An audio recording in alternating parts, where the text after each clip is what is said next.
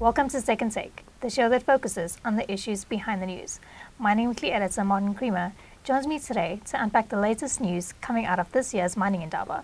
Welcome, Martin. Thanks, Ashni.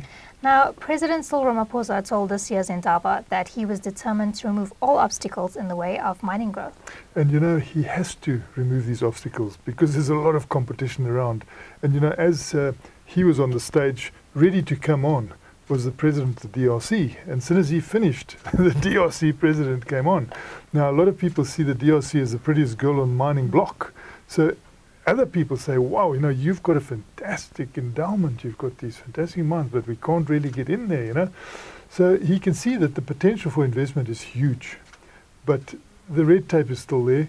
Not as bad as it was, but we need to get that exploration going, and we still haven't got the cadastre. They promised the cadastre at the interface with the media that there would be this cadastre coming through. They had a lot of meetings on exploration, but one hopes that they will just do it in the same way that's proven successful, and they won't come in with certain stumbling blocks. But the mood of the president, and he drew a lot of applause, was that he's determined to get the obstacles out the way because he can see how much it can do for our economy. And at the same time, he said, look, we've got to get the criminal element out of mining. We can't have these people stealing cable and coal not getting to export, and we even the illegal mining side. He's determined he's got to do something about that. So on many fronts, he expressed a lot of determination to get this going, and it'll do our economy so good. So it's important that the government sees it as something that is really low-hanging fruit. They must move at it fast. Now, Seriti Green's Coal to Renewables initiative received some praise at the Indaba. This was incredible. I think Seriti has done it correctly, and you could see, in their presentation, people nodding, because they are a coal mine, and they are coal miners, and they're big coal miners. And they really, they supply so much coal to our power stations, so many power stations, and at the same time they export coal. So they're everywhere in coal, but they're determined to take climate change seriously. So they say, we take this seriously, and we are setting up now a wind farm to start with. There'll be sun and energy as well, but to decarbonize our mines for a start. Now, I think that is such an important thing. They're going fast on both routes, and both routes need to have fast movement. You need to make sure that your Eskom has got all the coal, which they're going to do, and do it firmly and positively and responsibly. But at the same time, you've got a situation where the world is changing. So at some point in time, they're going to say, look, you can't have this much coal. You've got to start moving over to cleaner energy. They will be ready to do that. They will be going into many places. In fact, they're looking at Kenya and Tanzania. They've already got places there. So they want to do the whole of Africa.